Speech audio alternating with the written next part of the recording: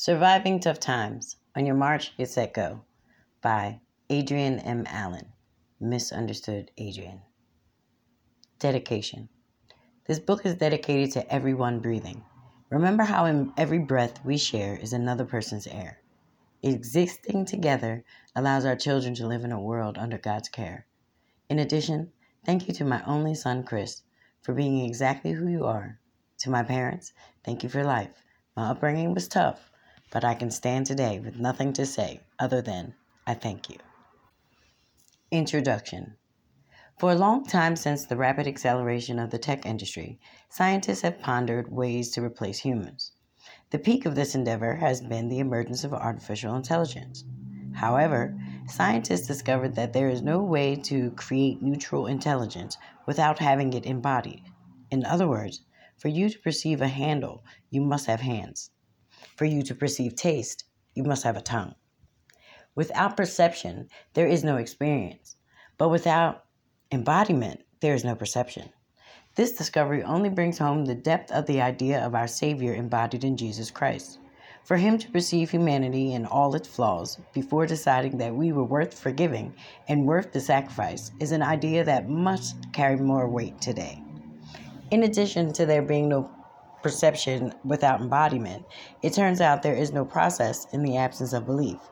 In other words, for a robot to help wash your dishes, it must be programmed with the belief that dishes are worth washing. If robots can't exist without a goal, how can humans? I don't believe atheists worship any god because science has all but proven that what one pursues as his top priority is his god.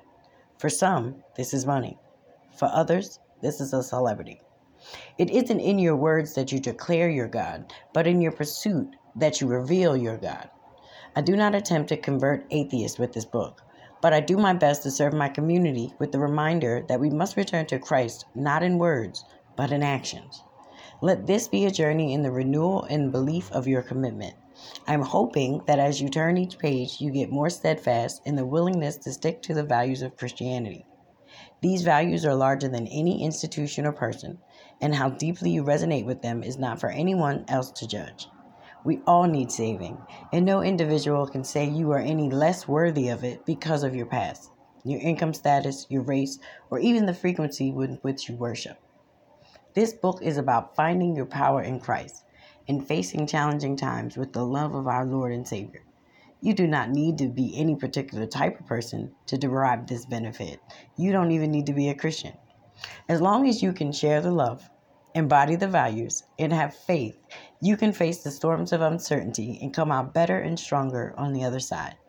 Each chapter is meant to be read in a day. This way, 30 lessons will accompany you as we walk through the month where you can meditate on one tiny step towards self-improvement.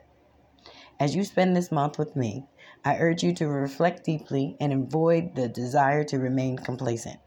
I wish you all the best for this exciting journey. Day 1. What it means to survive. It all starts with the story that you tell yourself versus the story you tell others. If you think about surviving, you look at surviving and think, I already did it. I've done this. I have conquered it. I have made it through it. I'm done. You're already survived only to find out that you're right back in the same situation, still understanding that not too far in the near future, you'll be trying to figure out how you ended up in the same situation again.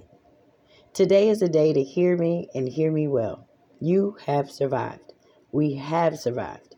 We must survive and show our children what it looks like to do so. In this book, Surviving Tough Times, you will be able to really understand how to have the best day and your worst day all in the same day. It happens to the best of us, and if you looked up and become one of us, I'd say that this book is your journey. You're not only going to get to know you, you will understand why God made you. With a better understanding, you find that you start to understand other people and how God made them as well. This allows you to realize that they too have survived. What does it mean to survive? I would have to say that in 2020, we have survived COVID-19. Although we lost a lot of lives, there are still people breathing. We also have been victimized by senseless violence, and we've lost a lot of lives to racism masked as hatred. We've lost a lot of lives. So today, we need to realize that we are truly Survive.